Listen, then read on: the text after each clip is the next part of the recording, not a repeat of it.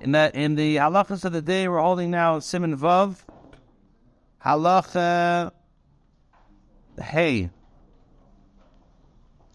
If a person recited a bracha over water and heard that there was a dead person in the vicinity, and the custom in your community is to pour out the water in the vicinity of the dead person, because such a person is considered dangerous, nevertheless, since you recited the bracha, you should drink a bit of it, so that the bracha should not be in vain. And do not worry about the health hazard, because shemer mitzvah le'eder davar ra. Somebody who performs a mitzvah will not suffer any bad.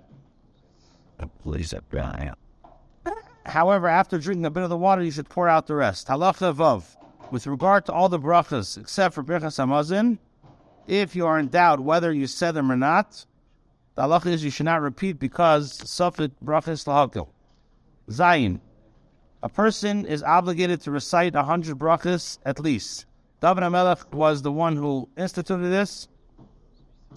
And the hint to this is in the pasuk which says, Un'um hagever hukum oil. These are the words of the man, in other words, David, was raised high. And oil is bigematria kuf. The numerical value of al is 100. And support for this is also found in the Torah. The pasuk says, "Va'ata Yisrael ma Hashem lekecha Hashem imach ki mi'yiras Hashem." So the pasuk says, now Moshe says, "What does Hashem request from you but to fear Him?" And the Gemara learns out, "Al tikni ma ela mea." Do not read the word ma what, but rather mea. In other words, that there's 100 brachas which will cause to fear Hashem and to love Him and constantly remember Him through the brachas we recite.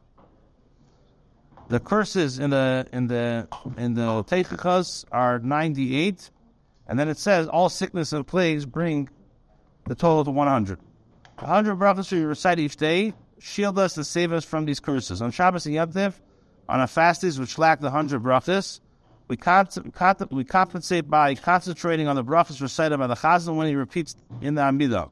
The brachas recited over Kriyas HaTorah and Mafter, after which we answer Amin. Similarly, brachas over foods add to the total.